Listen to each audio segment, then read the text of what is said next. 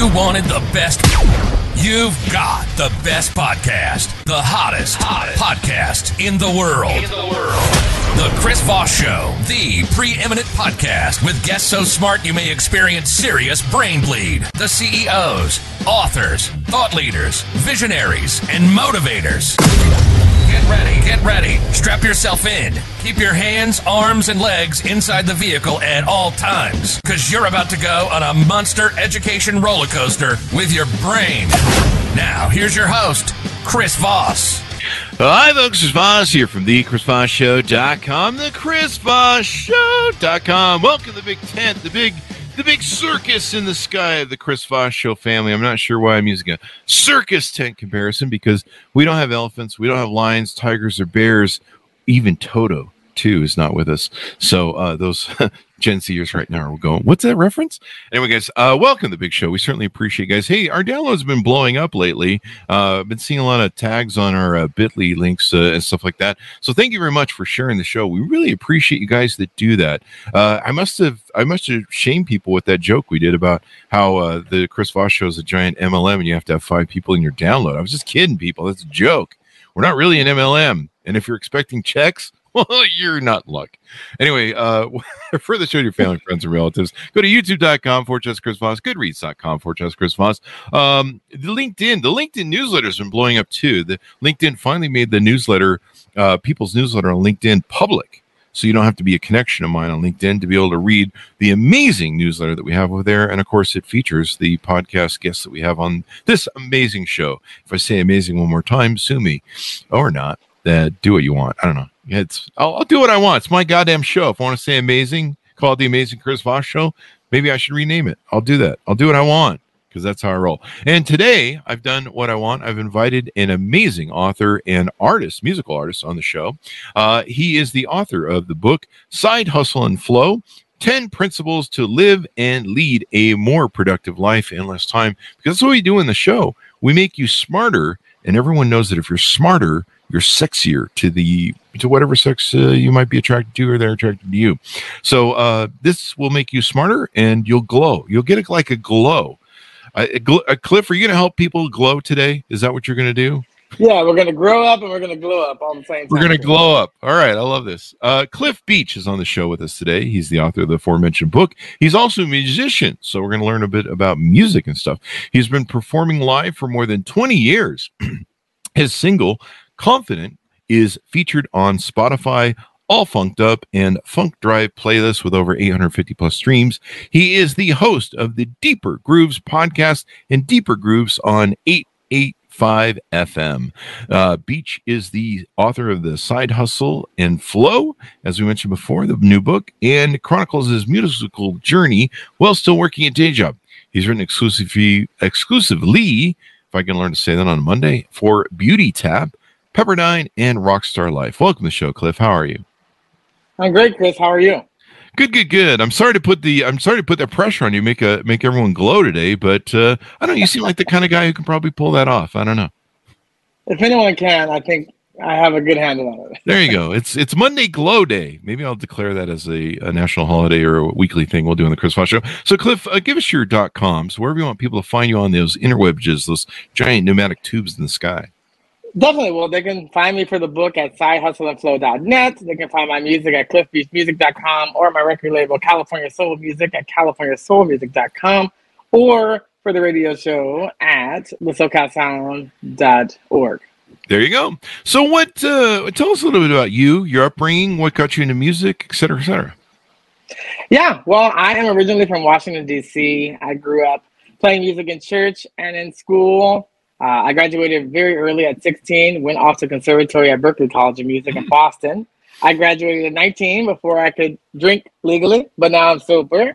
And so, it just was always a mutual love of music. I come from a huge extended family where my family actually, they were part of creating their own church, and it's kind of a hybrid of Christianity and Judaism. It's called Hebraites, but essentially they outlawed musical instruments. So my family is very versed at singing very intricate a cappella music, all vocal music. And so I grew up, everyone singing, swapping parts. I probably come from a family about 300, 270 are amazing singers. I would say I'm probably not even the best singer within my family, but one of the only ones that does it professionally outside of the church realm. So I try to bring elements of that into the stage. I never wanted to be on a pulpit, but I did want to be on the stage to be able to give people that infectious joy that comes from very jubilant, upbeat, call and response type music. And I've been very fortunate to be able to do it for over 20 years and foray that into radio, into podcasting, into being a music director and band for a television show on Discovery Channel with Josh Gates Tonight.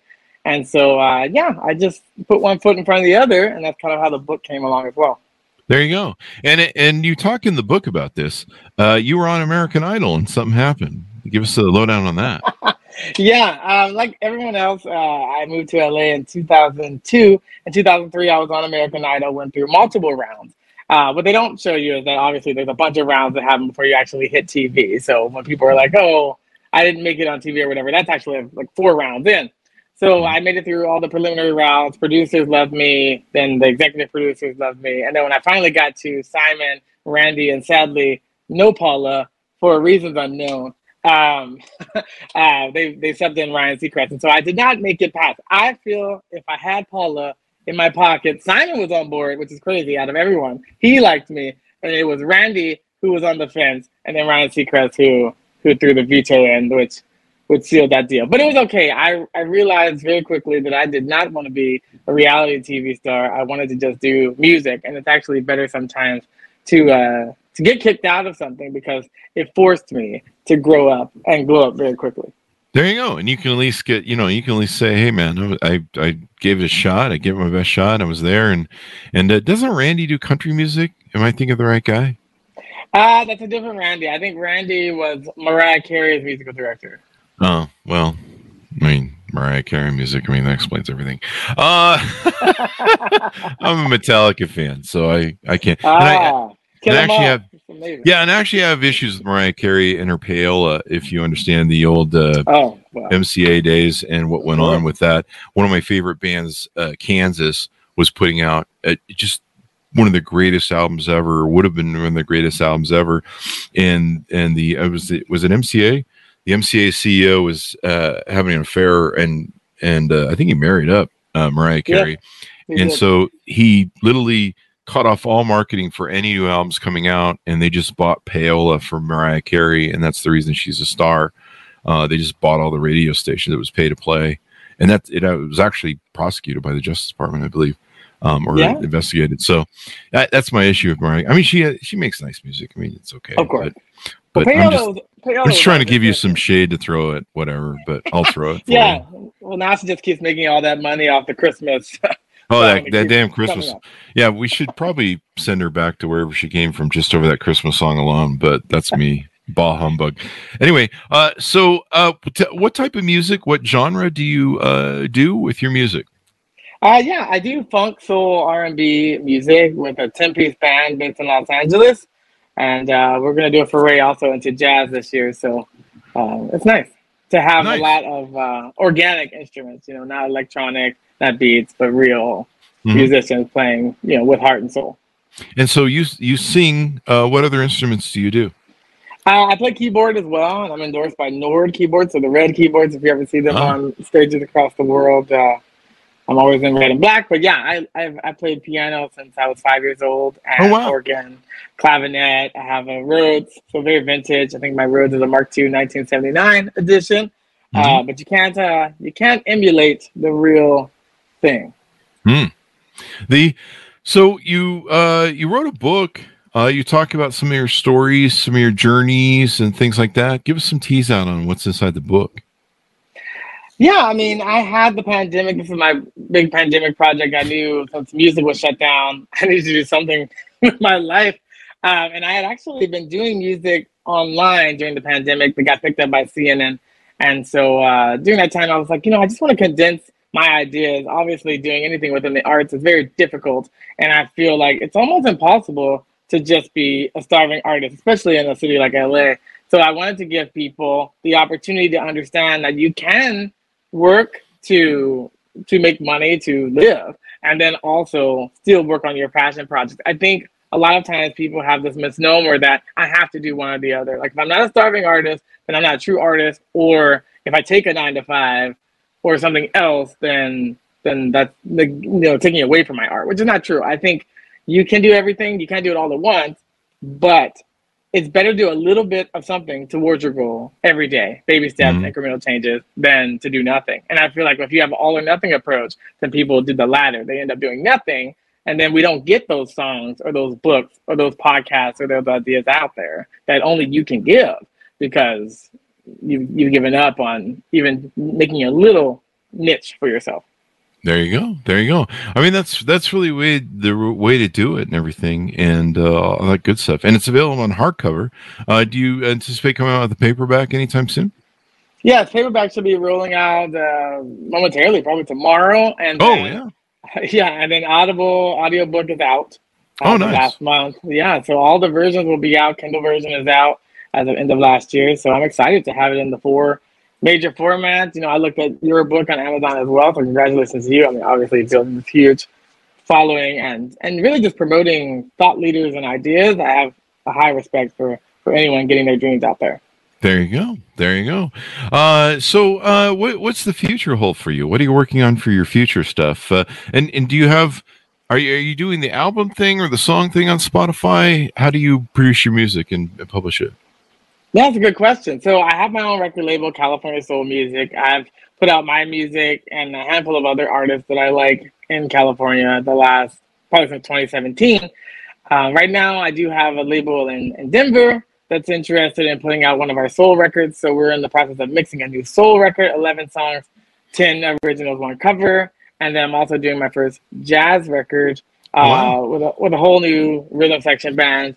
And that has 13 songs, doing an Ella Fitzgerald tribute album, essentially, but really a tribute to the Great American Songbook, great writers, just, timeless music. And so I'm very excited to be doing that. It's a stretch project for me, really having to, you have the chops, but you have to always constantly be pushing the needle forward, doing something different, getting out of your comfort zone, because that's where all the growth really happens. And so I try to always, with every project, do something different so that I don't get bored or I don't become stagnated. So I'm super excited about both of these records, which will take up primarily most of the year, shopping them around before releasing. But that'll be, at least 24 new songs coming out within the next year or so. There you go. There you go. Well, that should be exciting to have. Can you tell us the name of the new album yet, or is it ready to go, or is it going to be? Yeah, it's ready. So the soul record is called Beach Please. A play on my name, and then the jazz record is called "You Showed Me the Way," which is the title track, and was one of it was actually Ella Fitzgerald's first co-written song that she did, and Billie Holiday, a very young Billie Holiday, did it first before Ella. So it's exciting to be able to show, and she was very adept at doing these songbook series from the 50s with Norman Granz and Verve Records, and so they would pull back all these original verses that got cut out of songs. So we did that for this song too, really paying a true homage to the many layers of greatness that I feel Ella, who has never had a biopic because I don't think anyone can play her easily, but she should. And so I'm excited. And men don't normally tribute women in this way, typically. So it's exciting to be able to show it. Women will tribute, male songwriters or male singers often more. So there you go. Thanks. There you go, man. Well, this has been pretty interesting. Anything more you want to tease out on future works or the book or whatever else you're working on? Yeah, well, I mean, we have our podcast, Deeper Grooves, that's currently in season 5. So we're releasing that on Tuesdays through March. Super excited. We talk with, people who have won Grammys, been nominated for Grammys, people that are up and coming. Really, again, just reiterating that people should be pushing their art, pushing their music, getting their dreams out there, trying new things. And I find, just like with this podcast, listening to people tell their stories, it helps to inspire and motivate. And there's really never enough of that, I think, within the space. Sometimes it can become a little saccharine sweet, so I try not to be on that side of things. We're very realistic, very tactical, very tangible in that way.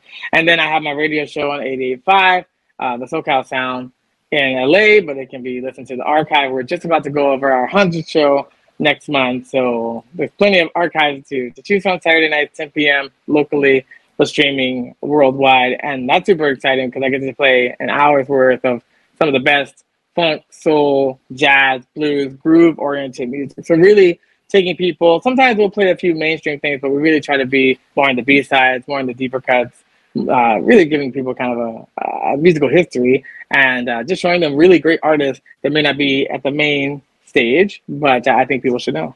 There you go. There you go. Well, this has been fun to have you on the show, Cliff. We really appreciate it. Give us your .com so people can find you on the interwebs, please. Yes. So you can find me at cliffbeachmusic.com, CaliforniaSoulMusic.com, SideHustleFlow.net, and the SoCalSound.org. There you go. There you go. Thank you very much for coming on once again. I love your sign in the back. It says, God made me funky. Yes. There you go. Well, continued success, my friend.